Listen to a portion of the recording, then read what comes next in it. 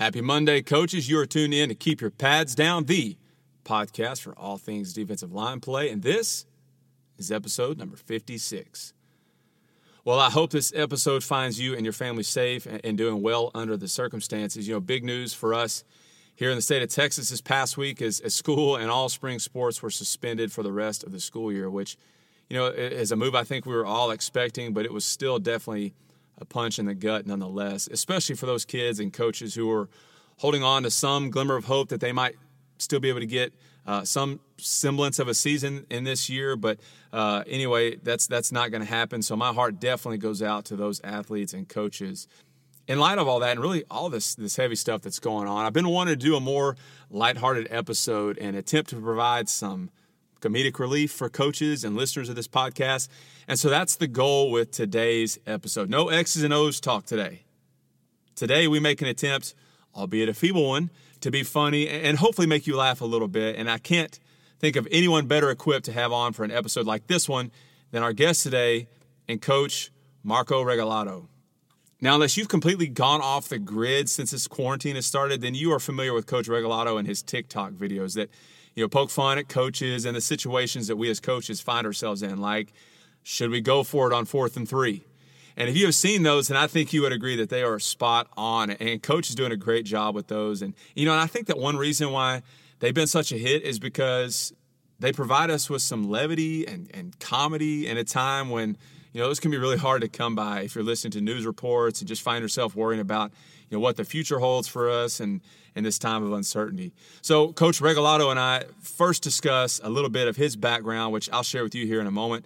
And then we talk about the inspiration behind his videos, the coolest thing that's happened to him since he started making these videos and they've gone viral, and really what the future holds for Coach Regalado as far as these TikToks are concerned. Is he going to keep making them once the quarantine's over? How's that going to work?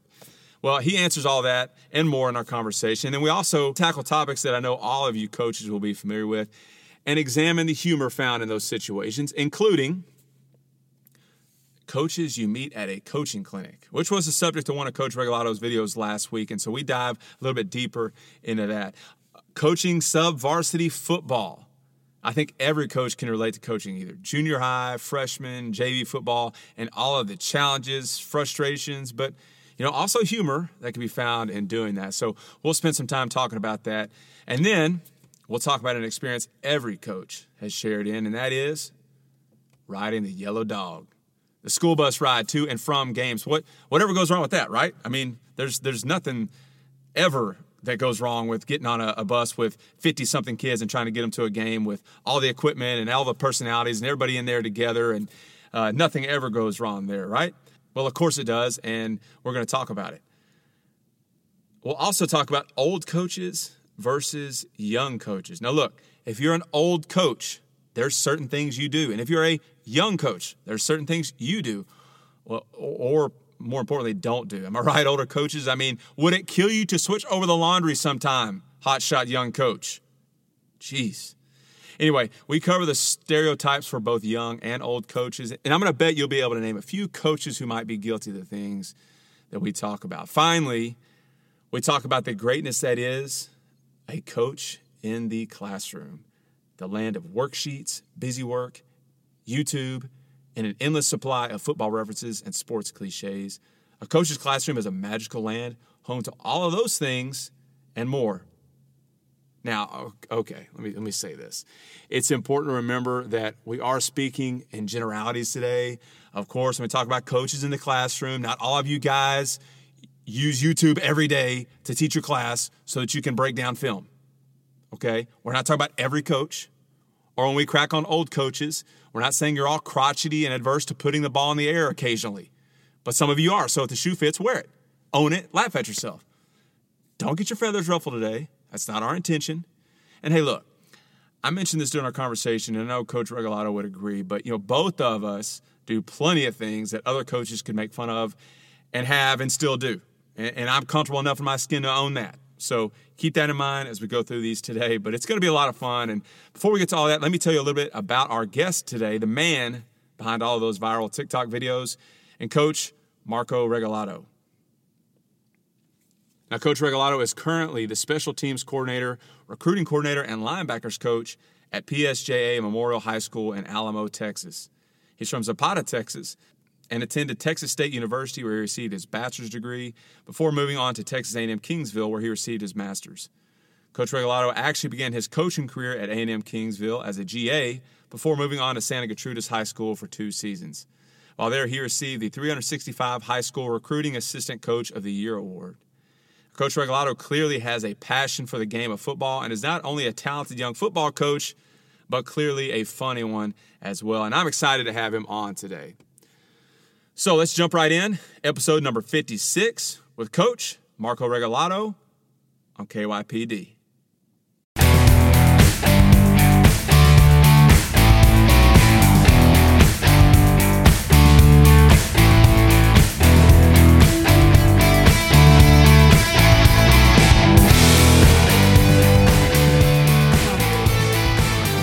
Coach Regalado, what's up, man? Welcome to the podcast. Hey, how's it going, man? Well, Coach, I'm really excited about our conversation today. You know, there is no doubt that you are absolutely owning this quarantine with your coaching videos and giving us all something to look forward to each day with those. But before we jump into this other stuff, I just got to know, what's that been like, having all of your videos take off like they have? Well, it definitely was something that was unexpected. You know, I made the first couple videos just kind of for my own little coaching circle, my people on Facebook, my family, just something for people to laugh about. That's originally the thing. Is just everything had been so gloomy with this quarantine. It was even affecting me. And I just said, I'm going to make a funny video about sports. And that's kind of like what birthed that first video about playing Madden and it being game day. I was like, man, I really wish we were in football season right now. Yeah. And it was game day. So I just suited up like game day and played Madden. It was pretty. Yeah, well, I definitely want to talk about all of those videos and get more in depth in those, because those have been, like I said, just a ton of fun. But first, now our conversation today is going to be different from, if you're a regular, guys who are listening, if you're a regular listener to this podcast, our episode today is going to be drastically different than what they usually are. And our conversation is going to be a little more fluid today. But I do want to start off and just talk a little bit about your background so that guys can kind of have a little more context when they are watching these videos and just know more about you, the person, you, the coach. So let's start there with just your background, where you grew up, where you went to school, and where you're coaching currently. So I'm originally from Zapata, Texas. That's down, not in the Rio Grande Valley, about 50 miles south of Laredo. So it is South Texas. Played high school football there at Zapata High School. After I graduated, went to Texas State, got my bachelor's, went to Kingsville, got my master's, and while I was at Kingsville, I was able to do a little bit of a coaching, as a graduate assistant. Currently, right now, I'm at a PSJ Memorial High School in Alamo, Texas, so down here in the Rio Grande Valley. Was coaching something that you always wanted to do, or did that come along later on in your school career? So coaching was something I felt, that I wanted to do graduating high school, but it's just a weird dynamic. I come from a family where everybody's in the medical field. My mom's a teacher, but of course, like every parent and my dad as well, they want you to do more. So originally, my plan was to be a physical therapist. So that's why I went to Texas State. They had one of the best programs in the state. By the time I got to my senior year, I did my 300-hour internship. And I absolutely hated it. I didn't want to do this for the rest of my life. Yeah. So kind of went back to the drawing board. I said, what can I do that's still, related to what my undergrad was and the whole exercise science and sports medicine that's still related to sports. So I decided on athletic training, which is why I had so much of a background to make that one video. Yeah. So I did athletic training in Kingsville for about a year, and I still wasn't that itch. So while I was at Kingsville, while I was, there working with the athletic department, I found time to go to the football team's meetings and I had a really good relationship with the defensive coordinator, David Brown, who's actually my head coach right now, and the linebackers coach, Kevin May, who's the defensive coordinator up at Seton Hill University. So they would let me sit in their meetings. And and I got to know and get familiarized with their defense. I was always asking questions just because football is something that I love and fascinated me. So by the time year 2 came around, some coaches got let go, some GAs left, so they had some spots they needed to fill. And, I was the person they called, and that was kind of the decision I had to make. Do I want to continue with the athletic training or pursue, what I really, truly was passionate about? And I chose coaching, and I don't regret it at all. It's been such a blast. And like I said, this is exactly what I want to do from the start. It just took me a while to get here. So in previous conversations that we've had leading up to this conversation, you've mentioned that there are a few coaches there along the way that really molded and shaped you as a person. Talk about those guys. So, in junior high, I really didn't like football. When I didn't want to play football in high school. I was ready to quit. I was done with sports. I didn't want to do it. And I credit my mom. She made me stick it out one more year. She's like, you need that athletic credit to graduate. Just play one more year. So those coaches I had freshman year, Coach Jackson, Coach Jaime Garcia, Coach Rene Alvarez, those guys just showed me the game of football. Like I could actually sit down and watch the Dallas Cowboys and knew exactly what was going on the TV. And that's something I couldn't do before. So that was my love for football. When I got to play varsity football, my head coach, Mario Arce, and my position coach, Robert Alvarez, those are the guys who got me passionate about coaching, the way that they were role models to us, the way they taught us, just how to be better men. And that's when I knew what I wanted to do. And, and then some of like the best professional role models I've had as well is like, my first boss, my first athletic director I ever had, Arturo Lozano. And he just showed me how to do things the right way, how to treat people the right way. And, he just gave me some of the best career advice that I still use today. Yeah.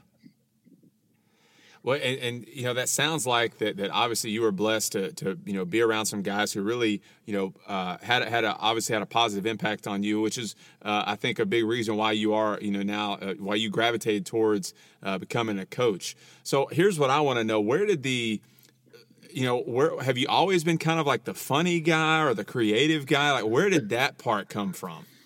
So I wouldn't say I've always been the funny guy. I guess I do have a pretty good, thing with the comedy, but I've always been a creative person.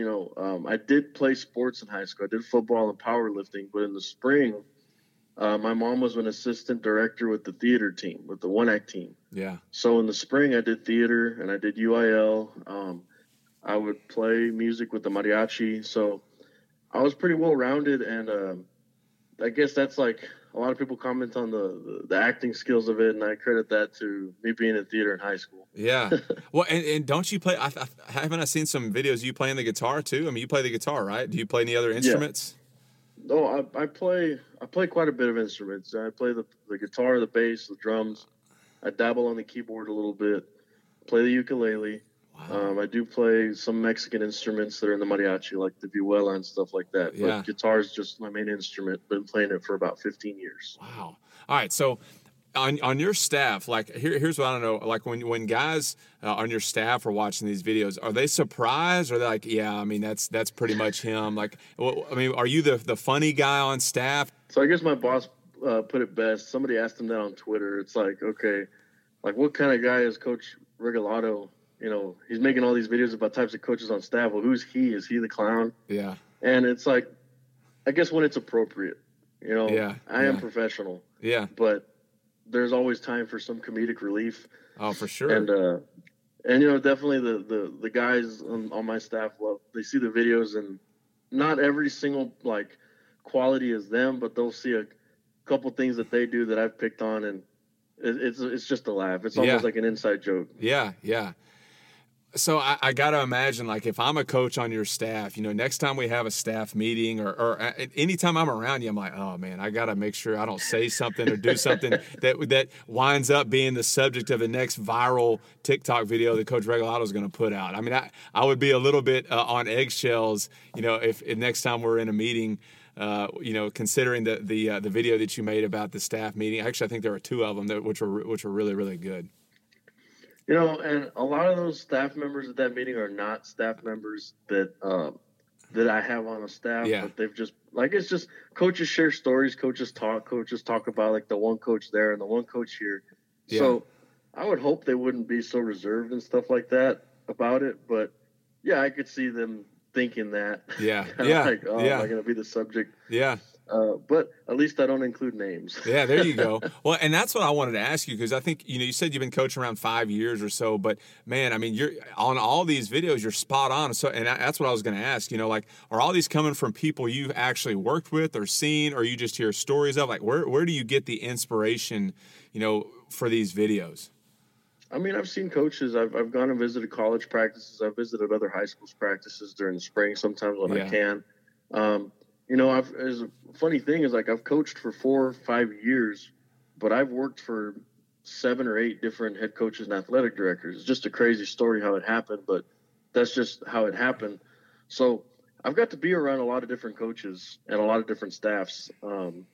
So I'm pretty vigilant, and I pick things up, and a lot of it is just knowledge of the game. If you understand football, that's why everybody's able to relate to these videos. Right. You know the game of football and you understand it, and that's just kind of the audience that I'm targeting. Is the coaches, and that's kind of who've been taking off with it on Twitter. Yeah, but I think you're also reaching another demographic as well, because actually I got a call a week ago from my older brother, who was actually on this podcast a couple weeks ago, and he said, "Hey man, have you seen that coach on Twitter and TikTok that's making all those videos?" And he said, "Man, those are hilarious." And so I think even for it appeals to guys who aren't coaches but have played football before and been around those types of coaches, or just have some sort of experience with that, and it really, they can relate to it as well. Yeah, and I like to also think of it, somebody who doesn't maybe understand football can see that and then maybe get intrigued, like, okay, well, I want to know why that's funny. Yeah. And it's actually, I saw that, I think it may have been one of my very early ones when I was still doing like players. I think I did like a defensive back one. Yeah. And some girl had tweeted under it. She's like, I don't understand this. And then I guess tagged one of her friends. And then I posted another video like the next day. And then she commented. So I talked to my friend who played football. Now I get these videos and they're funny. Like, so she like tried to figure out what the context was, what made that funny. And then, so I guess, so it's also getting people to look into and research, and I guess become more aware about what certain positions do and stuff like that. Yeah, for sure. Well, I know that the guys at Football Scoop, they put your a link to some of your videos on their website. I saw them there, and I think I saw seen some other big time coaches comment on these. I think I saw Hugh Freeze was commenting on one or whatever. So as all this has happened, what's been kind of the coolest thing? Like, wow, I would have never thought that that person would have seen these, or I've never would have thought that this would have gone that far. What's been kind of the coolest thing that's happened because of these videos so far? I guess just the amount of people it's reached. I didn't expect it to get like that. And just being on the Football Scoop is one. It's like I check the Football Scoop every day, and to be on it is just like, whoa. Yeah. And, definitely Hugh Freeze retweeting the article. I've got some DMs from certain other Division I coaches that is just, again, it's kind of like getting starstruck, XFL coaches. But the one that was just an awesome experience, it was just happened yesterday. So I was in a Zoom session. I got in at the butt end of it. It was Faith, Family, and Football. And Bob Shipley was talking. And I got in at the end of it. I wanted to know when the next one was. So I put in the chat box, like, hey, Coach, I was talking to everybody in the group. I said, when's the next one?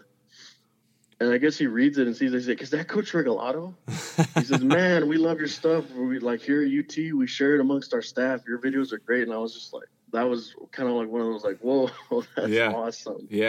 Yeah, that is cool. And again, you just never know, especially in our day and age, with everything, being, with social media being the way it is, what's going to take off. And so I'm curious, as you're putting out these videos, really at a breakneck pace. I mean, every day. And I'm sure it's gotten to the point where, guys are expecting one and all that. Are you going to keep making videos once the quarantine's over and this, kind of you resume our normal schedule? Or what's going to happen when that happens? These videos are so short and really don't take that much time to make that I'd like to. And especially if they uplift the quarantine and we're able to get back to the field house, and I'd have all those resources, and I've already had some of my like the coaches that I coach with that want to, be participating in that. And it's been kind of tough. I mean, I do this all by myself at my apartment. I'm lucky that I have a tripod that holds an iPad, which I use when I perform for music. It's like it has my lyrics and stuff like that, but I've been using it to hold my phone to record. Yeah. So I've been able to do all this by myself, and it's like, if I'm able to incorporate a couple other people, a couple other coaches, like the videos can be that much funnier, that much better. Like that one college staff that put out the video, I thought that was hilarious. Like that's what I was hoping to inspire, is more coaches to put out some TikTok videos, or just to have fun and put smiles on people's faces. That was an amazing video, and I applaud them. That was super creative. I just wish I had access to like, an indoor facility or my field house, or at least my coaches, but we're all social distancing, and that's fine. Yeah. I'm curious, do you have, I have a favorite video of yours, and I'll say it here in a second, but do you have a favorite video that you've done so far, one that you really like? I really like the first one I put out, which I might have to retweet it just because it was the first one I put out. It really hadn't reached that many people yet, but it's just the game day one with the Madden. It was the first one I did, and a lot of people who saw it say that that's their favorite one. Yeah. But, I look back, it has like 15,000 views, and some of my newer ones right now have close to 200 or 300,000. So I probably need to retweet it to get it back out there so people can see that, just because personally it's my favorite one. Yeah. And I also really enjoyed the 4th and 3 series. Was just, to me, it just, the way it started was just a little 15-second video. No, it was 8 seconds. And everybody from that 8-second video turned it into this narrative. Like, what are they going to go for it? What's going to happen next? Find out on the next episode. Yeah. So it ended up turning into 4 parts, but part 2 I really liked. But that was the first one that I saw. And again, you need to retweet that first one, because I haven't seen that one. But that was the first. That was where I think was first introduced to your videos and stuff, was the 4th and 3 series. And man, I mean, again, we have all been there. And being on the defensive side of the ball, I can relate to the defensive coordinator in that saga. And man, I mean, we've all witnessed that as coaches. And I thought, again, it was spot on. I got to say, my favorite one so far was the one that was kind of the spinoff of Full House. It was the Field House. I loved that one. And just how all the coaches stop and wave, and that incorporated some guys some previous, I guess, characters that you had already done with the defensive coordinator, and of course I love the coach who just won't retire. All that kind of stuff. I really, really liked that one for sure.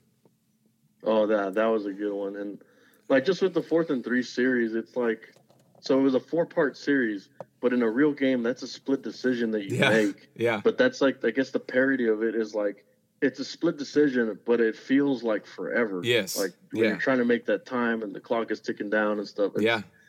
It's funny. So have you said you've had coaches contact you and send you messages and stuff. Have you had guys like, hey, you need to do this, or maybe give you some ideas for your other, for future videos? Yeah, I really have, and I would say if anybody's listening out there, keep them coming. This is for you guys, for you coaches, for everybody out there to laugh. And if there's something you want to see, shoot me a suggestion. The one I dropped today, the receivers, that people have been asking for that for like a week already. Yeah. But I have to make sure I have enough information and then like material to put it out so that it's good. I don't want to just put something out that's not gonna make people smile, if that makes any sense. It's just the quality of it has to be. So I've been working on the receiver one for about a week, not like filming it, just like writing material down and thinking back to past experiences, like what do receivers say, and reaching out to other coaches who coach receivers. Or actually the funny part is reaching out to like a defensive coordinator or a DB's coach and asking them, what do you hear the other side of the ball say? Yeah. And then they come up with some ridiculous things. Yeah. And see, I didn't even think about that. calling coaches and kind of getting their input, because of course, cornerbacks coach is going to have a lot to say about what, about a receivers coach. Just like, I was probably, laughing way harder at the offensive line one as a defensive line coach than maybe some other offensive line guys were. But this is a defensive line podcast, so I have to ask this. You haven't done as of this recording, you haven't done a video for the defensive line coaches. Is that something that's in the works, or maybe, what do you think about that? Again, it's in the works because that's something near and dear to me because I coached it for 2 years. And it's the same thing with the linebackers because I've coached it for the past 2 years. Yeah. I'm just, I gotta make sure it's good. I can't disappoint. Yeah. The block. You know what I'm saying? Yeah, I got you. So well, that's I don't want you to have to tip your hand or anything. That's good enough for me that you got one coming down the pipe. So we'll definitely look forward to that. Okay, so here's what we're doing today in our conversation. We're going to. I'm just going to I have a few topics here, and we're just going to work our way through these and talk about these a little bit. And these are all sort of like stereotypical situations that basically like your videos in conversation form, kind of. And you and me kind of bouncing back and forth things that we've seen and things that we've experienced and just talking about it a little bit. So, I want to talk first. We're in the off season, and before all this quarantine stuff happened, January, February, even March, that is peak clinic season for coaches. And, clinics are fascinating things, right? I mean, you get coaches from all over the state. Some, depending on where you go, if you go to the AFCA convention, coaches from all over the country. And man, there are like besides maybe a Walmart, there's no better place to people watch than a coach's clinic. And so you and I, and again, in previous conversations we've had about this episode, we've kind of talked about, all the different types of coaches that you run into or that you see when you're at a clinic. So I'll let you start off. Who are some coaches or types of coaches that you always seem to run into when you're at a coaching clinic? Oh, definitely. You got the guy who's not going to miss a single session, the note taker. He's there, front row, backpack, he's ready to go. He's kind of from the meeting when I already had the note taker. Yeah. Then you got the guy who doesn't go to any of the presenters, who's just there to basically politic around and socialize and chat everybody up and see how everybody's doing. Just basically why'd you even pay for the clinic fee? Just hang out in the lobby. Yeah. Then for sure. Yeah, I mean, you got the guy who goes for the merchandise of the booths. Basically goes to every booth and just gets it's like from The Office, the thing that Michael Scott says, the swag, the stuff we all get. Yeah. Then of course, you got the guy who treats it like a vacation, who just disregards that it's a football clinic. He's just there to have a good time for a couple days. He's doing laps in the pool, right? Yeah. Yeah. And then again, kind of touching up on the guy who's just kind of there to politic. You got the network guy, the guy looking for his next job or looking to just expand his coaching network. Those are the type of people that I've seen, at least when I go to. I've only been to a couple coaching clinics. Yeah, well, no, I think you're spot on those, and I want to go back to the guy who takes all the notes, and and we've all sat by that guy, and it really makes you kind of feel sort of like a slacker. I mean, you got your yellow pad and your pen and stuff, and you're writing stuff down, but this guy is burning up the page. And I think it's funny that the speaker always says, "Hey, I will send you this presentation when we're done here. Just send me your email." But they're writing it down like it is the cure for cancer or something. I also think it's funny. It doesn't matter if it's, hey, heads or tails, how to dominate the coin toss pregame or something. I mean, it can be something just sort of completely obscure, and those guys are burning up a page. And those guys are also the ones that typically will take pictures of every slide. And a lot of times it's with their iPad, and the slide will be like the introductory slide with the coach's name and presentation title on it, and they're taking pictures of it. And that always, I'm like, what are you taking a picture of? But yeah, and you talked about, the guys who politic and network, and I like to call those guys like the all lobby team, like if it's in a hotel, they're always, you can walk through, they're always there. Same table, like corner booth or table, and hey, they could be talking some serious football, but they never leave, and they never go, kind of like what you talked about, they never go to a presentation, and it really is, it's baffling. Okay, a couple that I came up with that you didn't mention. And look, and by the way, we should say this, before we get too much more into this. People can make fun of me like I'm definitely going to be guilty of some of these things we bring up today. And, so I'm not above coaches poking fun at me. So all that to say, it's if you want to make fun of me, coaches, next time, if you bump into me at a clinic and I'm guilty of one of these things, by all means, bring it up. But I think sometimes when you go to these clinics, you have two different types of coaches as far as their dress. So you have the way overdressed coach. Have you seen that? Like wearing a suit and stuff. Yeah, like the guys who are like G'd up, man. Like they take that, dress for the job that you want, not the job that you have. Like they take that seriously, and they got, they are G'd up for that coach's clinic. But then on the opposite end of the spectrum, you have those guys who are way underdressed. And I want to know, like, down in the valley, like what's an underdressed coach look like at a coach's clinic? I don't know, man. Because like I said, everybody seems to be pretty at least athletic shorts and an athletic shirt. Yeah. But I'd have to imagine the worst thing you could see is just somebody strolling around in a tank top. That's just like when I was doing an internship at Texas State, my strength coach, it was Coach Olave and Coach Seitz. The main thing they told me is, like, as a professional, you will always wear sleeves. So it's that's the worst thing you could do, the most underdressed. Like I said, all I'm just imagining is like board shorts and like a tank top or something like that. Yeah. Well, see, okay, and I'm in Northeast Texas, so we're like in the 4 states area of Louisiana, Oklahoma, Arkansas, and of course Texas. And for me, it's guys who look like they crawled out of the deer blind that morning. And I'm like, all right, hey, I got this coaching clinic today, but I'm going to go out and see if I can, if we can get, maybe drop a buck before we go talk about some mint front or whatever. So the guys who are like in like sweatpants, camo jacket, and they got the one ball cap on with their school logo on it. And I just don't understand that. If I'm going now, I will say this: if I'm going to fall either one of these, overdressed, underdressed, I'm definitely going to fall on the overdressed. But I think both of those guys are humorous. Other ones, like you talked about the guy who gets all the swag. I think there's always the guy in the presentation who asks a question just to ask a question. Oh, just to be heard. Guy. Yeah. He was that guy that was in your like college, biology class, and the professor's getting ready to wrap things up early, and everybody's kind of getting pumped. And this is the guy who raises his hand and asks a meaningless question, and the class extends for 30 minutes, right? Yeah. So those are the guys that we've seen at clinics.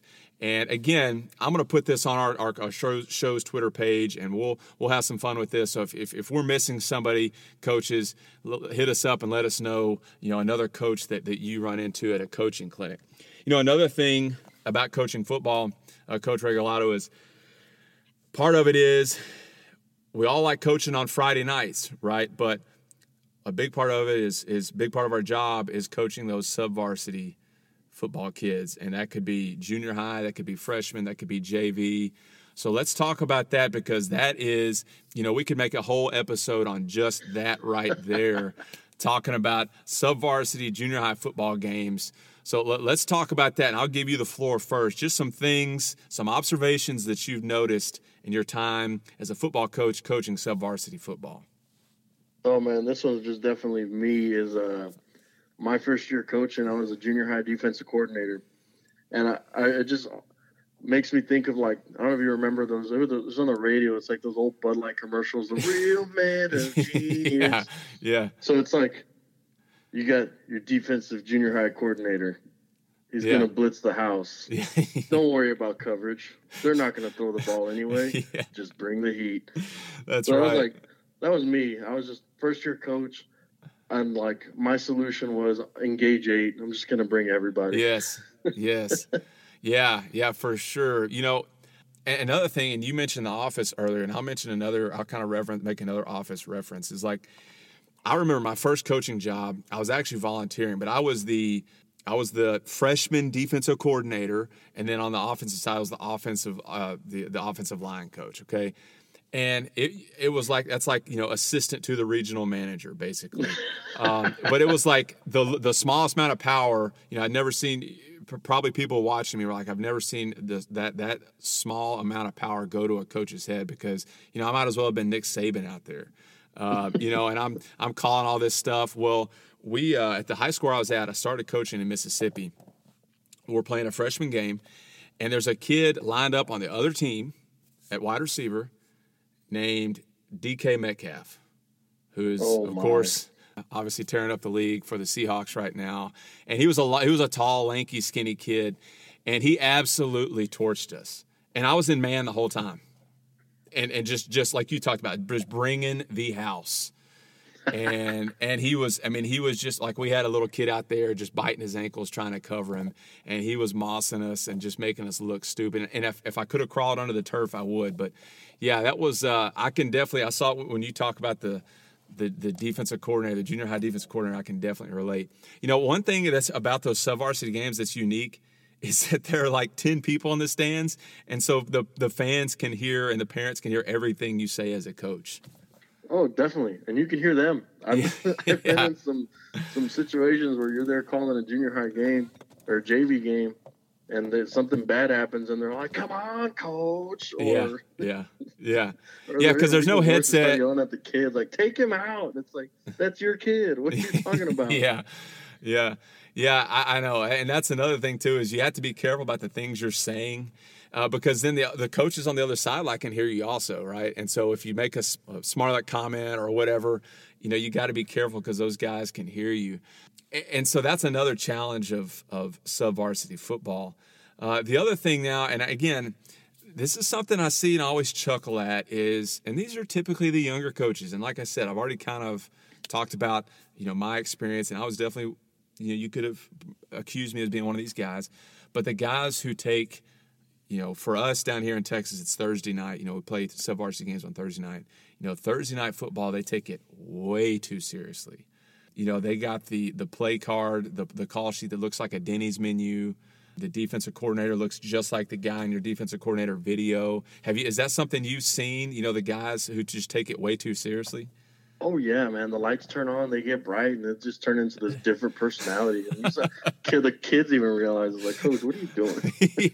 Well, yeah, you got one kid who's looking out of his ear hole, who's really not hyped up about playing out there anyway, and a coach who's just way over the top. And then, like, another thing is, like, with these junior high and JV games, it's just, like, plugging kids in. Because I've been in one game where we played with 11 players. Yeah. We won, but we had our running back at left tackle. And then, like, again, other games where you have, like, maybe 15 players, but you got to plug players in, like, special teams especially. So you put in offensive guards there on the kickoff, have no business there. But it's like, in junior high and JV, it's fair game. You're going to play anywhere and everywhere. Yes. And you do some. I mean, we've already alluded to this, talking about running the Engage 8 and blitz in the house. Like, you do some unsound stuff in junior high or JV or freshman football because you can get away with it, right? Like the 12-year-old kid back there playing quarterback, he has one read. And he's not going to be able to get the ball off. So, man, bring the safeties. Why not? Bring the corners, Yeah, that's what I'm saying.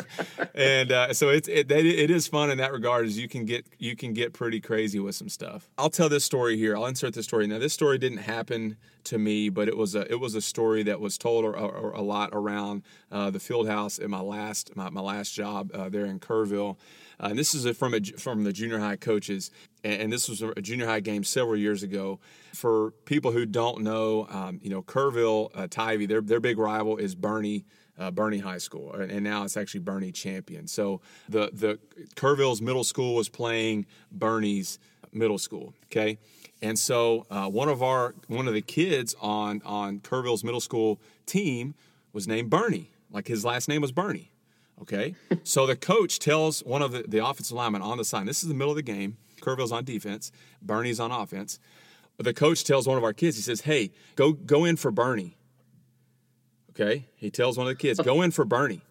Instead of going get the kid named Bernie out, the kid for Kerrville goes in to the Bernie huddle, taps on the left guard.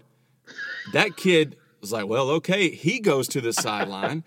The kid for Kerrville gets in the huddle. Meanwhile, the coach is just sitting there, and the officials, of course, are choking on their whistles. They're laughing. They're not, and so they finally have to call a timeout and get it fixed. I mean, and so the kid, they're like, "What were you thinking? Like, why would you think I meant go in for the team, Bernie?" And so anyway, that pretty much to me, when I hear that story, like that sums up sub-varsity football right there. That's probably the best thing I've ever heard. That's hilarious. Yeah. And I kind of butchered that story up, and I know those guys who, if they are hearing this, I probably got some details wrong, but you get the idea. And we didn't mention this, and I kind of alluded to it, but the officiating on those Thursday games, holy smokes. That can definitely be. I mean, they're doing their job. Yeah. I love them, but I've almost got kicked out of a couple JV games. And you got to keep your cool, but sometimes you just don't. Yeah, that's definitely a challenge, and we again have several stories about the officiating on sub-varsity games, but that we're going to move on from that. Now, one of the things is we're talking about, coaching sub-varsity football games is something that goes along with that, and really every game day, varsity, sub-varsity, is the ride on the old yellow dog. And I don't know what it's like for y'all. It seems like every school I've been that there's always problems with the buses. Like you always have a problem with the bus. Either the air condition doesn't work or it breaks down. Something happens with the bus. They're never tip-top shape. Now down there, do y'all have some long bus rides? It seems like y'all would. For the most part, everything's pretty centrally located in the valley. But like when I was in high school, our district was the valley. We didn't live in the valley, so every away game was a minimum of 2 hours. Yeah. Or furthest one being 3 hours. And those were all district games. Yeah, I mean when I was in Kerrville, we're kind of off out there by ourselves, and there were a lot of long bus trips. We took it more than once. Went to Del Rio, which is right there on the border. Oh yeah, that's. Even going to like places like Lockhart, and sometimes having to go into Austin. But even now here, being up in Texarkana, we are as north, besides the Panhandle, as north Texas as you can be, and as east as you can be. And so every bus ride is a long one. So let's talk about the bus riding experience. What you got for that? Oh, dude, they're never comfortable. No matter what position you try to get into, no matter how many pillows or body pillows or neck, you're never going to be comfortable. Yeah. Ever. Yeah. And then there's always people who find a way to fall asleep. They're snoring as loud as they can. Yeah. Yeah. But then personally, I can never get comfortable on a bus. And then on top of not being comfortable, it's like you got kids who won't shut up, and then you got coaches who just decide that it's just social hour. Yeah. And they're either on the phone talking as loud as they can to somebody, or they're talking to a coach next to them, and that coach is probably trying to sleep. Yeah. But it's just a chaotic mess in a bus sometimes. Yeah. And then you get the coach with his headphones on, right? Oh, and they're blasting their music. I can tell you what they're listening to, but then it kind of defeats the purpose of having headphones on. Yeah, man. I mean, again, it's whenever I think of a bus ride, it seems like it's always hot in there. Like, I don't care where you are, where you coach in the country. It just seems like wherever you are, like wherever the bus ride, and again, we're coaching in Texas, and it generally is hot. But man, there's nothing hotter than those fake, leather, those pleather seats. And you're sticking to them, and you're trying to get some sleep before the game if you got a long bus ride and you can't get comfortable. But you talked about the coach who's always asleep. I would always, and in Kerrville, and if they're listening to this, they'll know who I'm talking about. But there's always the coach who completely takes over a whole row of bus seats and stretches out. And so I'm spending 2 hours, trying not to look at the dude's crotch while he's, got his feet propped up on the seat next to me. And, that's awesome. Oh yeah, that's definitely, that happens. And then in the Coastal Bend, in the Valley, we don't do that here. But in the Coastal Bend, we had to drive the buses. Yeah. I kind of was lucky enough to dodge the whole CDL thing. I did drive the minibus, fun story is driving the minibus with 3 kids from Mathis, Texas to Abilene for the state powerlifting meet. Oh, wow. Yeah.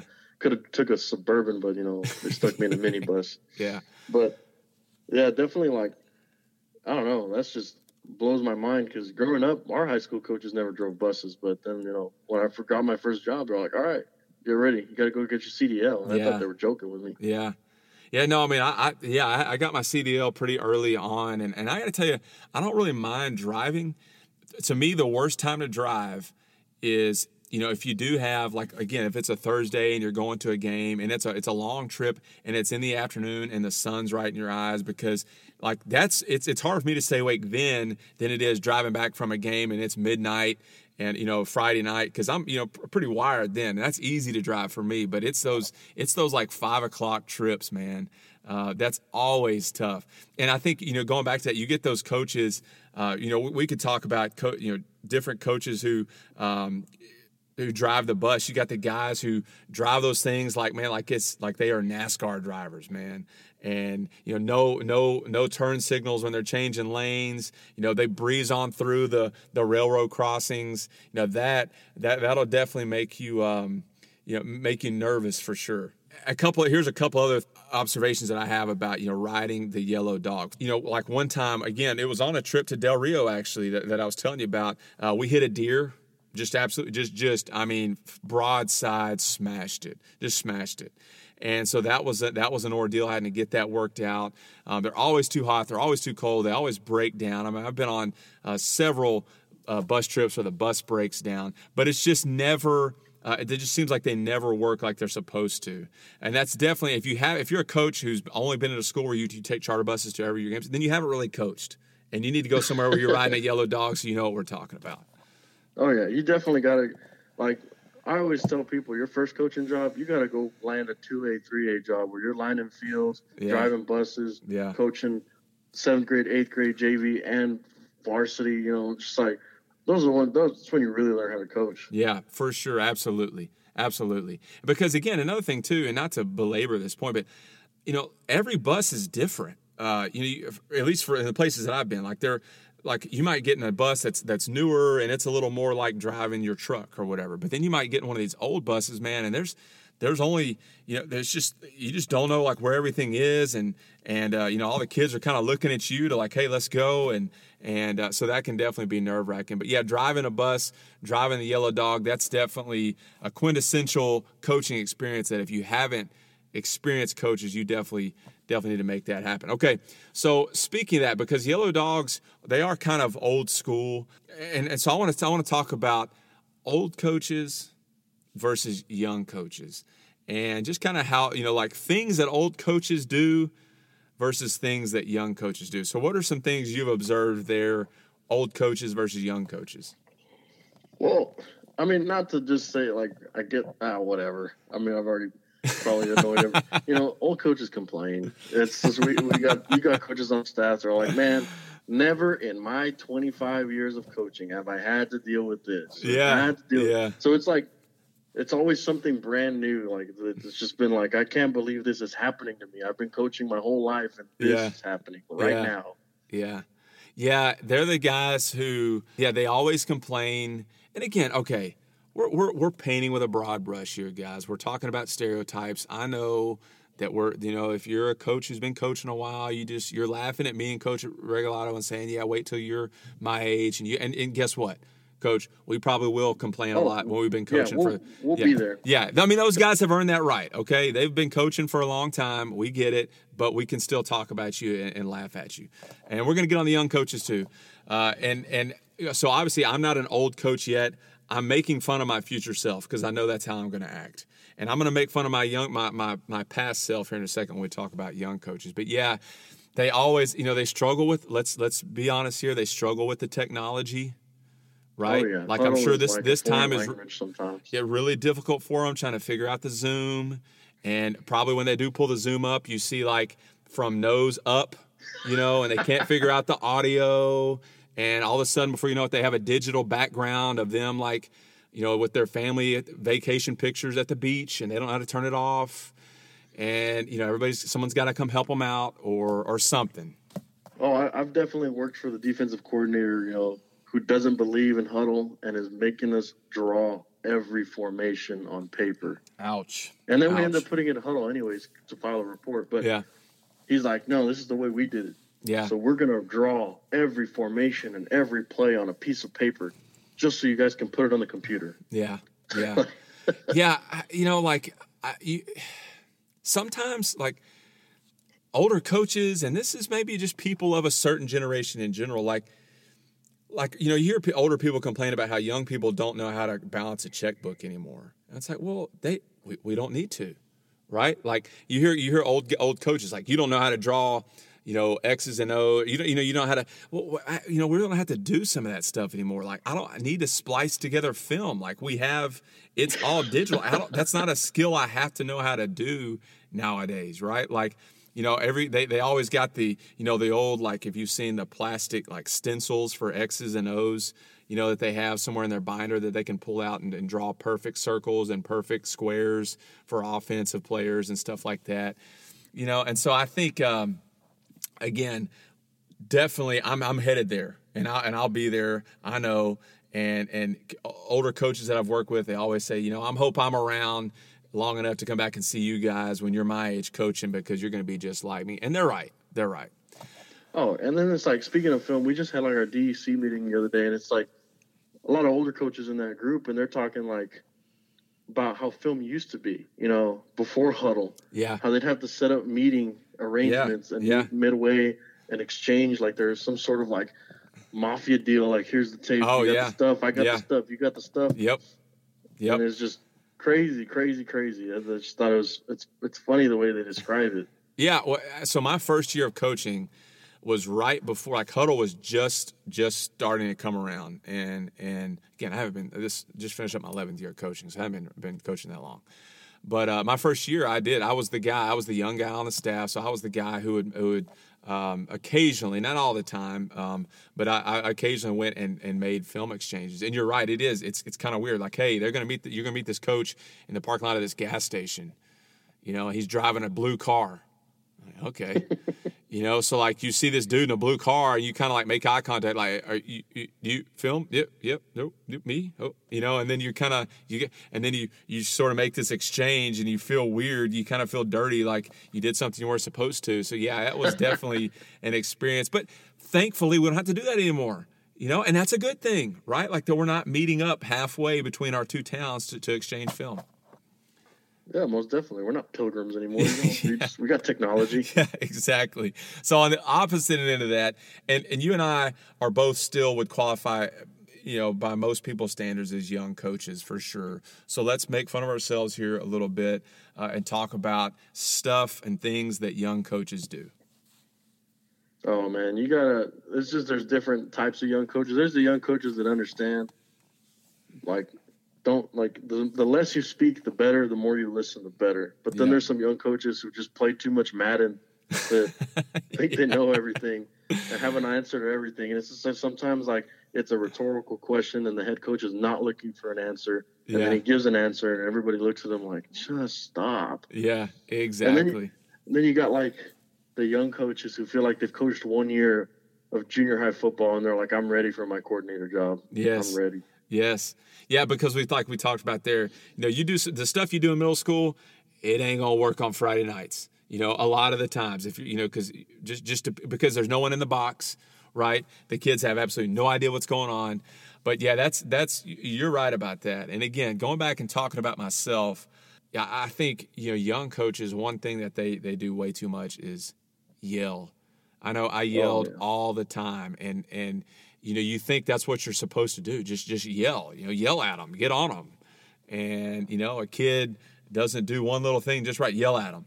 And thankfully I worked with some guys who cared enough about me to kind of pull me aside and say, hey, you need to kind of chill a little bit, because they're tuning you out. They're not listening to you.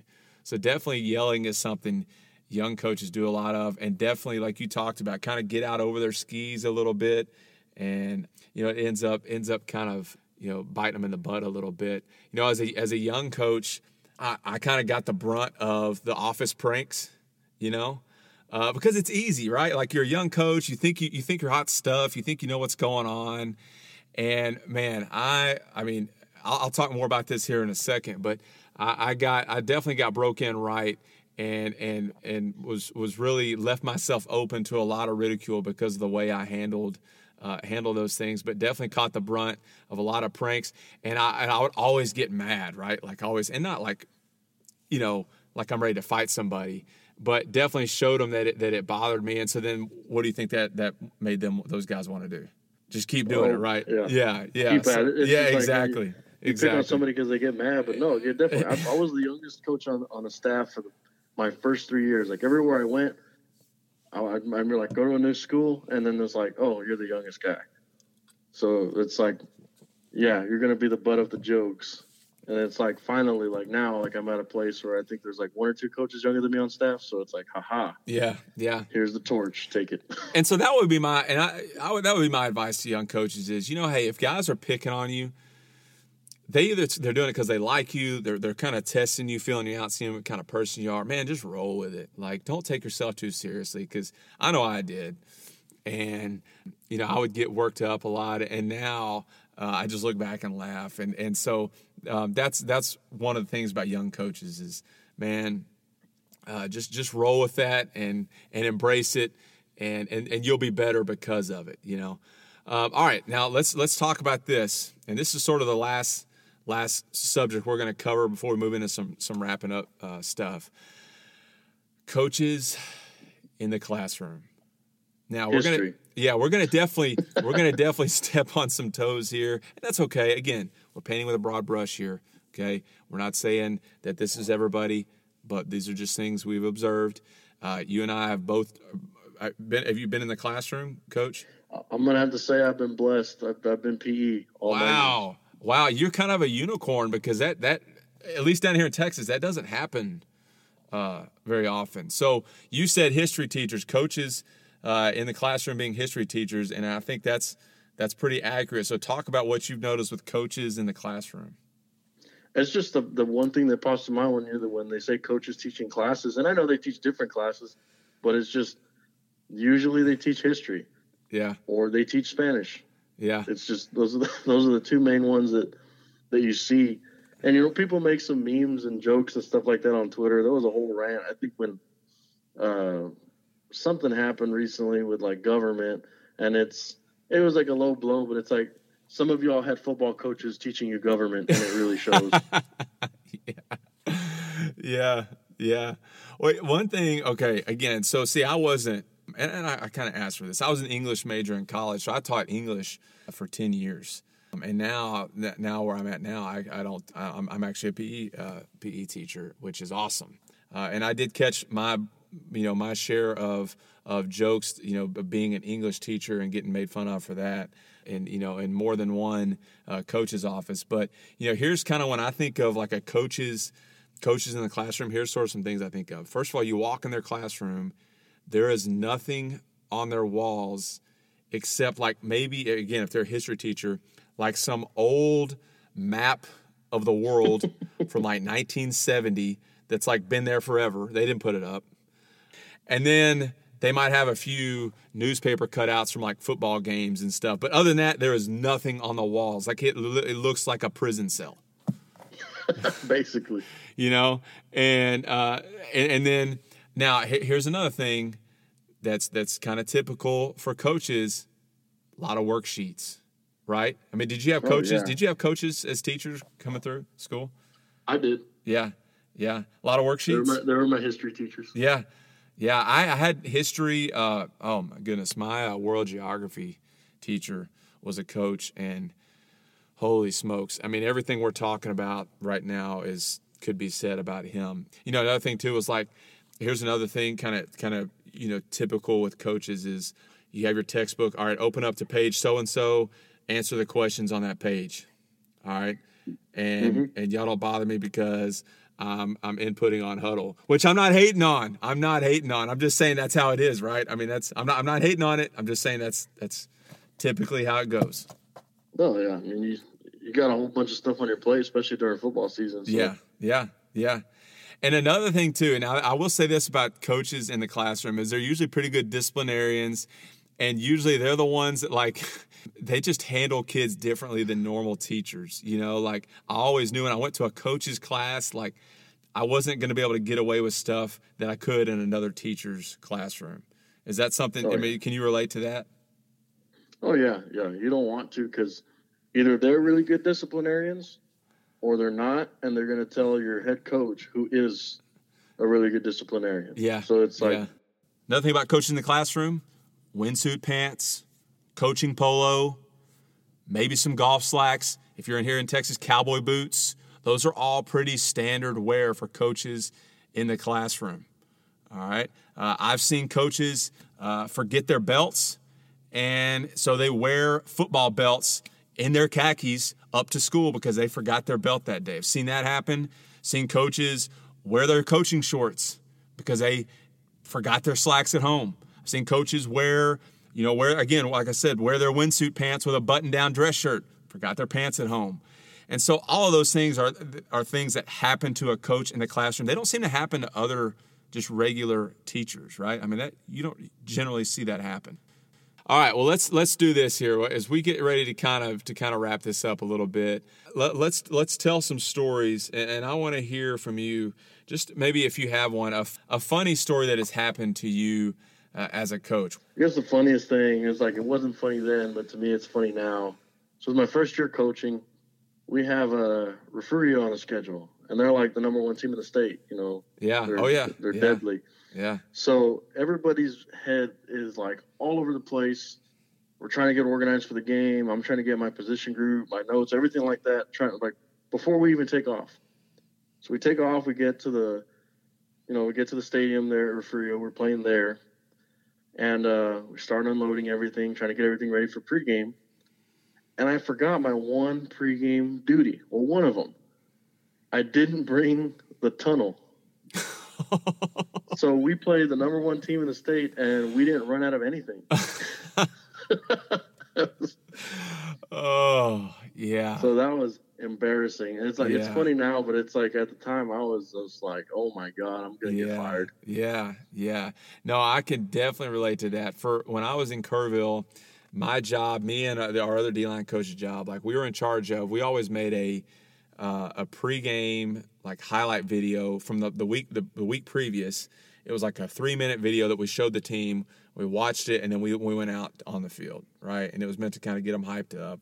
And I knew, and that's another thing, young coaches, by the way, you need to be good at technology, okay? Because even if you're not, coaches are going to expect you to be good at it because you're young. And I was not good at technology as a young coach. I'm a little bit better now, but so I was put in charge of this video, and I had really no clue what I was doing.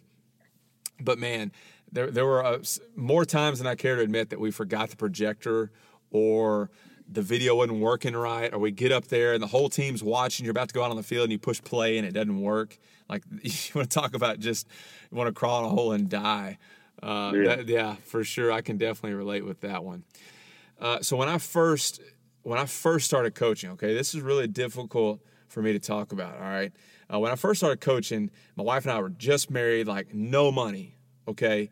And I'd sold my truck, all right? And we were just going to be a one-car because we were actually coaching. I was coaching in Oxford, Mississippi. My wife was going to grad school at Ole Miss, okay? Mm-hmm. So we were living right close to campus, so we were like, all right, we can get by with one car.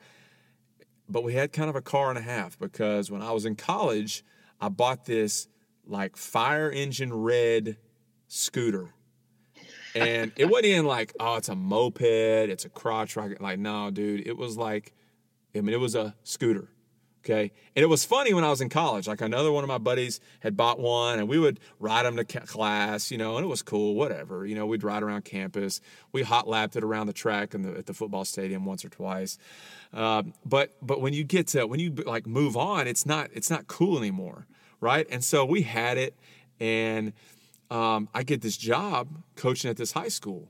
Well, I had to go to practice at the same time my wife was in class, and she had to have the car.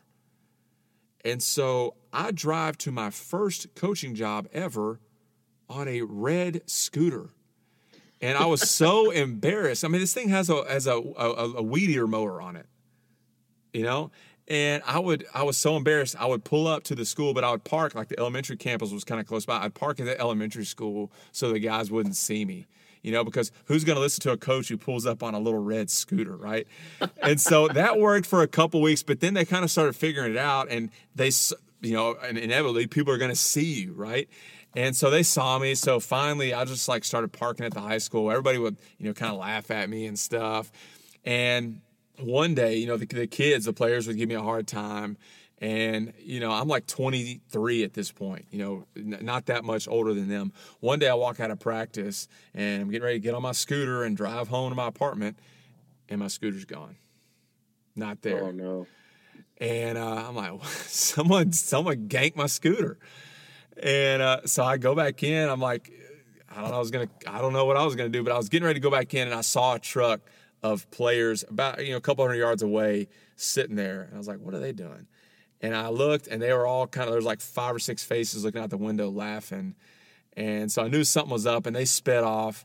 And so then I start walking around, and I find my scooter. They had moved it. It was pretty easy to move. They had moved it a few hundred yards away behind this dumpster and left it there. So I ended up finding it, but it was pretty, they got me, and that was definitely a humbling way to begin my coaching career, was on my little red scooter. So that's kind of my story of something funny that happened to me. And so, again, from very humble beginnings, Coach, I really had to overcome a lot there driving the red scooter. And those guys still that I coached with at the time still don't let me live that down. Okay, awesome. Let's talk about this. And this is how I've been closing out all our episodes, just giving shout outs to coaches. And usually it's coaches who are doing a great job coaching. And this can be that, but also, every coaching staff has that really that funny guy who lightens up the coach's office and makes keeps things light. So shout out some of those guys, some of the funniest coaches that you've been around. And if you have a story about them that you could share, that's fine too. But just shout those guys out here as we get ready to close. Oh, definitely want to give a shout out to 2 guys on my current staff, Mark Lopez and Kerry Weefall. They're able to keep the mood light.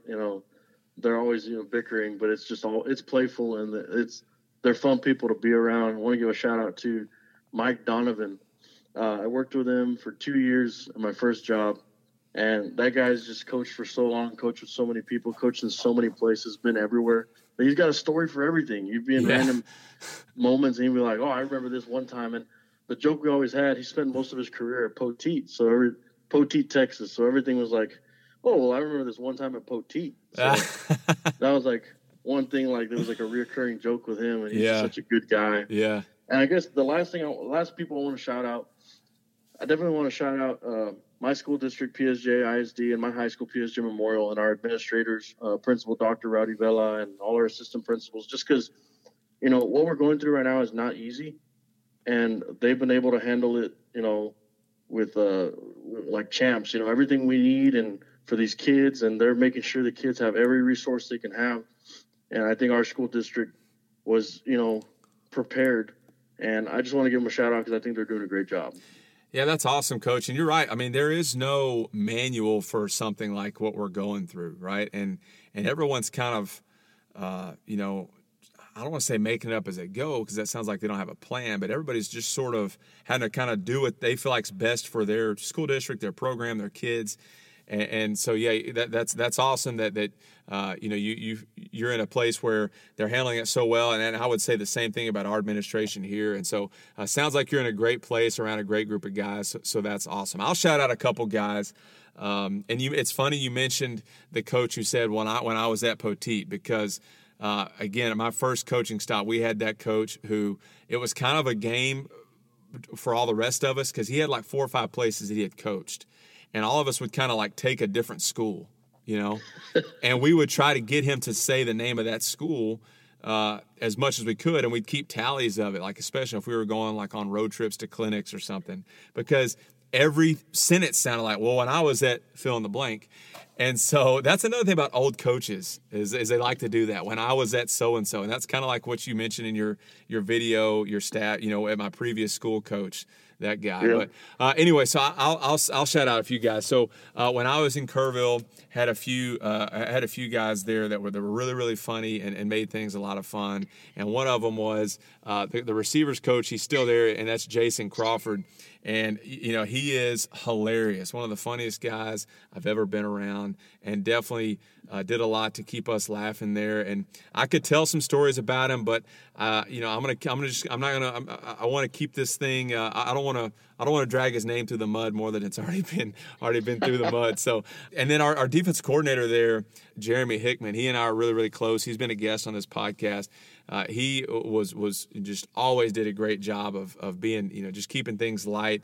And man, when you're breaking down film and it's like, Saturday afternoon and you're up late the night before from a game, and everybody's eyes are falling out of their skulls from watching so much film, and they're so tired. He had a great way of keeping us going and keeping us laughing. So those are two guys for sure that always had me cracked up. And there's some guys here that I have here at PG that we work with that are really, really funny. Our offensive coordinator, Coach Justin Gibson, and our quarterbacks coach and head baseball coach, Riley Fincher. Those guys are both hilarious and a lot of fun to work with. And those are two guys who you definitely want on your staff, who work hard but also do a great job of keeping everybody laughing.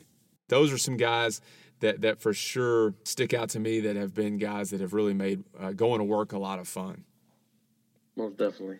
Well, Coach, it has been a lot of fun, and I'm so glad that we got to sit down and do this and just have a little fun tonight and talk about a few things and hopefully make some people laugh along the way. But just want to tell you, thank you for what you're doing. Keep up the great work. I think I speak for all of us coaches when I say that. Good luck to you this next year, and just thank you so much for coming on today. I appreciate it. Thank you for having me. Man, I had a lot of fun recording that episode with Coach Regalado, and appreciate him joining me for this episode. And if you're not already doing so, follow Coach Regalado on Twitter at Coach Regalado. That's at Coach Regalado. And be on the lookout for his latest videos that he drops daily, including the defensive line coach video that he sort of teased there in our conversation. I know he's been working on. I don't know when he's planning on releasing that one, but I think I speak for all of us defensive line coaches when I say I can't wait. Now, before we close out today's episode, I wanted to include some, I guess I'm calling them cuts from our conversation today. What follows are stories or comments that I didn't include in the conversation with Coach Regalado because either of time or just not wanting our conversation to be too one-sided. So I saved a few stories for here at the end, and I'll share those with you now. Now, each story falls under the category of things we covered earlier in our conversation, and I'm going to start with a couple of stories from coaching sub-varsity football. Now, this first one, I was not actually a part of this game. I was at another game, but this was relayed to me by the coaches who were there. So this is from a previous job where I worked. But anyway, this was a freshman B-team game, okay? And it was homecoming week. And at our school, or at the school where I was, probably like most schools in the country, there's a homecoming court where kids get elected by the student body to be on the homecoming court, okay? Well, this football player that we had who was on the B team was elected as the boy representative for the freshman class. Okay, that's a cool deal, right? Well, the homecoming parade was on Thursday night, and it was downtown. It's a big deal in that town, to have the homecoming parade. Well, I never went to one because I'm always coaching either a JV or freshman game, and so a lot of the sub-varsity kids didn't get to go because they were playing in those games. Well, so this kid had kind of a conundrum because he was supposed to be in the parade with the other representatives, but he had a football game. Now, he was the type of kid who wasn't going to play just a whole lot, but, still. Most of us wouldn't even think of trying to be in a parade over playing in a football game, right? Well, that wasn't the case with this kid. So no one knew what he was thinking, but at some point in the game, he comes up to one of the coaches on the side. This is the middle of the game. Game's going on. He comes up to one of the coaches on the sideline and says, "Hey, Coach, I have to leave early." And the coach says, "Okay, why?" He says, "Well, I have a dentist appointment." Now, it's like 6:30, 7 o'clock at night at this point. And the coach is like, "What? A dentist appointment?" And he doesn't really give him a great answer, I don't think, because, again, there's a game going on. He's trying to coach up the game. And so the kid just kind of leaves and walks off the sideline, goes and gets dressed and makes it in time for the parade, goes through the parade, and then comes back to the game. At this point, the game is over. He comes in the locker room, and he's, kind of mingling with the players, and the coaches sort of figure out what happened here, and they kind of start to put two and two together that, all right, this kid didn't really go to a dentist appointment to get, his teeth cleaned at 7 o'clock on a Thursday night, that he actually had gone to the parade because, of course, people saw him in the parade. And so that conversation that happened, that took place in that locker room when the coaches found out that this kid dipped out on a football game to go jump into a parade and then try to sneak back like nothing happened, that was not a good – the next day, Friday, was not fun for that kid. There was a lot of running involved going on in the period. So, that's one of those things. You're just like, man, what? You don't even think that you would ever have to deal with that as a football coach. But that's just one of those things that never comes up in a class that you take in college. It never comes up in your conversations with mentor coaches. Hey, if you have a kid do this is what you do. That's just one of those things, man, one of those unpredictable things that comes with coaching, especially sub-varsity football. Last story I have on that. So this was, again, a handful of years ago. I don't remember how long ago it was. But this was actually in the off-season. Okay, we hadn't been in off-season very long. It was probably February maybe, where we're starting to get our basketball kids coming back. So our this was freshman athletics. We're starting to get our kids who are playing freshman basketball. They're coming back into football athletics during the athletics period. And so we're lifting weights and running, typical stuff. And the day that these kids come back, we're doing squats. And it's sets of 10 reps, like 4 sets of 10. Okay, and if you haven't been squatting, that's gonna tax you a little bit. And so we go through that, and all those basketball kids, they're dead, whatever. So the next week, okay, we flip that around to the next week. We're doing squats again. This kid who had been playing basketball is now back in football. He brings me a note. Now we've all gotten bogus notes, right, from parents. Please excuse little Johnny from squatting today. He's got the sniffles. Right? Or, they have some mysterious injury from a and a doctor signs off, no activity for 2 weeks. And, hey, look, I'm not diminishing the fact that some kids have legit issues, okay? But this definitely wasn't one. All right? This kid brings me a note, not from his mom, not from the doctor, not from a nurse, anybody else, but from his orchestra teacher. And here's what the note said, and I'm paraphrasing here, but please excuse, say the kid's name was Johnny, please excuse Johnny from squatting today because he has an orchestra concert tonight and needs to be able to play his cello. Now, I am not lying. That was an actual note that I got, and I couldn't believe it. And I don't know anything about, orchestra, music, but I was like, hey, don't you sit down when you play the cello? Like it's like one of those big looking guitar thing. Then there's a bow or whatever. And so anyway, this kid looks me in the eye and expects me to sign off on him not squatting because he has a cello concert. And, I called another coach had been coaching for a while, and I said, Coach, hey, in all your years of coaching, have you ever heard this as an excuse to get out of lifting weights? And of course he hadn't. And, we lit the kid up pretty good. He ended up squatting, and it wasn't that big of a deal for him. He was able to muscle through and get to his orchestra concert. Don't worry if you're concerned about that. He was able to play. There were other kids in that athletic period who also were in the same concert, and they were lifting. So anyway, that was definitely the craziest note that I've ever gotten from a kid. And so those are a couple stories that I didn't get to include about coaching sub-varsity football. Okay, now let's move on to driving the yellow dog. Now, I just have one story here, and these next few stories are going to be about me, and I'm kind of incriminating myself. I have stories about other coaches, but I don't want to put them on blast too much, more than we kind of already have in this episode today. So I'm going to tell on myself here, okay? So as I mentioned previously in our conversation with Coach Regalado, so I got my CDL early on in my coaching career. It was expected, and I think that's pretty standard. Most schools want you to have a CDL, at least here in Texas, so that you're able to drive, and they don't have to hire people to go and drive your team to your sport or whatever. But this was actually in Mississippi where I was.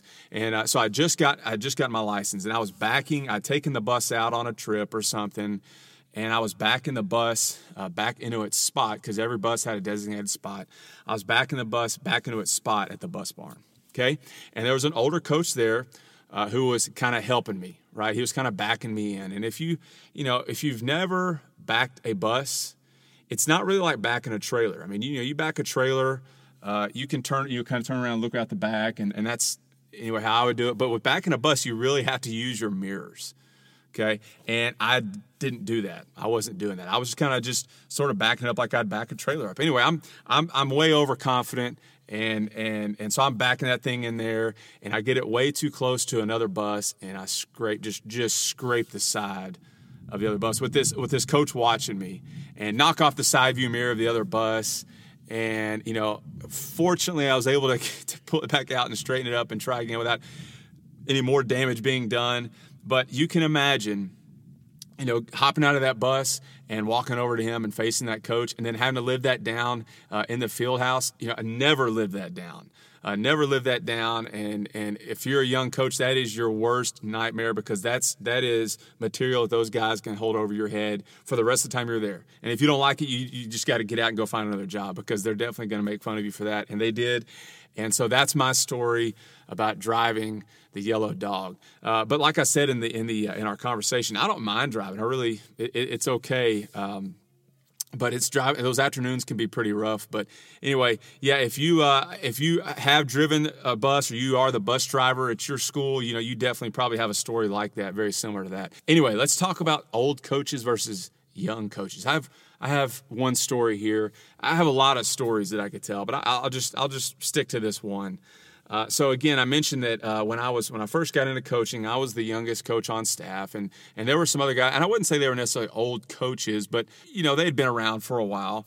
And this coach who this story is about, he's old enough to be my dad. And in fact, some of the other coaches would playfully, refer to us as father and son because we always were, kind of together doing things. And, I guess because we both coached powerlifting, I was the assistant powerlifting coach. And so they called us, referred to us as, referred to that coach as my dad and I was his son. And they had a lot of fun talking about that. Well, one day, the way it was set up here, and this is in Mississippi, is when I got out of school, I was teaching classes. And when I got out of school, when I got a class, I had to bust it down with the kids and change and get ready to go straight out to practice with them. So when the bell rang, I had to get my stuff and head down to practice and get dressed really, really fast. Didn't have any time there was no, leisurely time to get ready. So anyway, I'm busting it down to the field house, and I have my bag, my coaching bag with my coaching clothes in my locker. At least it's supposed to be. So I get down there, and my bag's not in my locker. Can't find it. Clothes aren't there. Can't find anything. And so, of course, I think that the coaches are playing a prank on me. And they hid my stuff, and they're already out on the practice field because most of them didn't have classes or they only had a few classes. And so, especially the coordinators and those guys, they're already out there getting the kids going and warming them up and stuff. And so I said, you know what, I'm gonna turn this back around on them, and I'm gonna go out there and coach in my school clothes and just act like whatever. And so I took off my whatever, like polo shirt I had on or whatever, and I go out there in my khakis and my dress shoes and my undershirt, and I just start coaching. And I am sweating like a fool out there, and I'm pissed too because I think these guys are playing a joke on me, and they're all kind of laughing at me and pointing at me. Well, we get to a break in practice, this was kind of like pre-practice, and we're ready to actually start practice, and they're want to know what's going on, and I think they're joking with me. Well, come to find out, the older coach on staff, the one that everybody referred to as my dad, had unknowingly grabbed my bag and put it in his locker.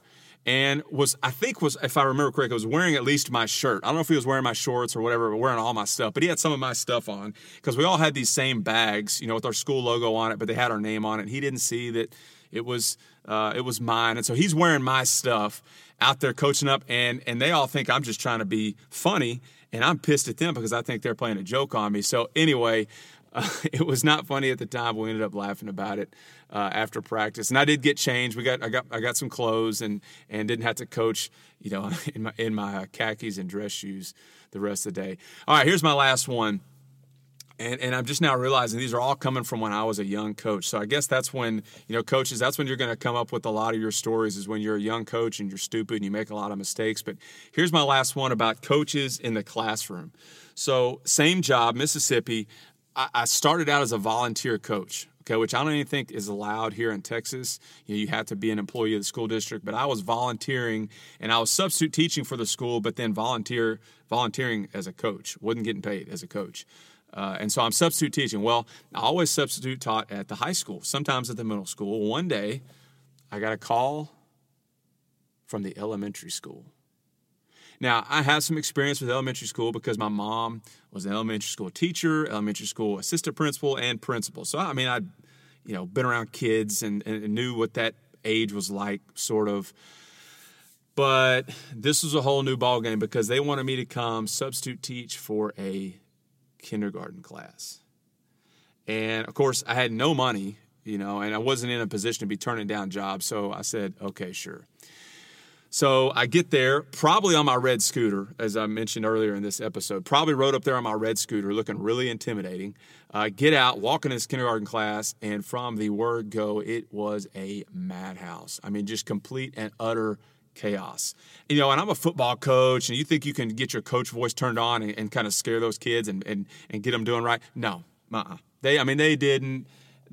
I could have threatened them with anything and everything under the sun, and they weren't having it. And it was a complete zoo. And this wasn't because the teacher didn't know how to control their kids. This was just because they knew they had fresh meat and they could smell it and they could sense it, and they were going in for the kill, and they did. It was the longest day of my life. And I left that place with a new respect for kindergarten teachers because, when you're coaching high school, middle school, some of those older grades, you get little breaks throughout the day, right? Like lunch is a break. You have a planning period, and I think I did have a planning period that day. I don't really remember. I probably went outside and smoked a cigarette. Just kidding. But anyway, we go to lunch, and lunch is not a break. Lunch is like, it's ramped up even more because this kid can't get his Lunchable open. This kid spilled his ketchup all over another kid. This kid spilled his drink. This kid doesn't like this stuff. This kid's flicking spaghetti with a spork across the cafeteria. So, it is like just complete mayhem in that cafeteria. And then you get back and you try to get everybody settled down. And so that was the end of my elementary school substituting career after that day. So there you go. There's some bonus content for you that maybe you can relate to. And hey, we're going to keep this conversation rolling on our Twitter page all week long this week and be asking you for your stories or comments about the things we discussed today. So if you're not already following our show on Twitter, do it now at KYPD Podcast. Our quote of the day is fittingly from Wayne Gretzky, but via Michael Scott from The Office. And it is, you miss 100% of the shots you don't take. And that will do it for this episode of KYPD. Now, you will definitely want to check back in with us next Monday when we welcome on a defensive line coach from the Big 12 to talk pass rush. So subscribe now and join us back here next week for episode 57. Until then, coaches, stay positive, stay safe, and remember these words from the over-the-top defensive coordinator from Coach Regalato's video. Eyes, fire!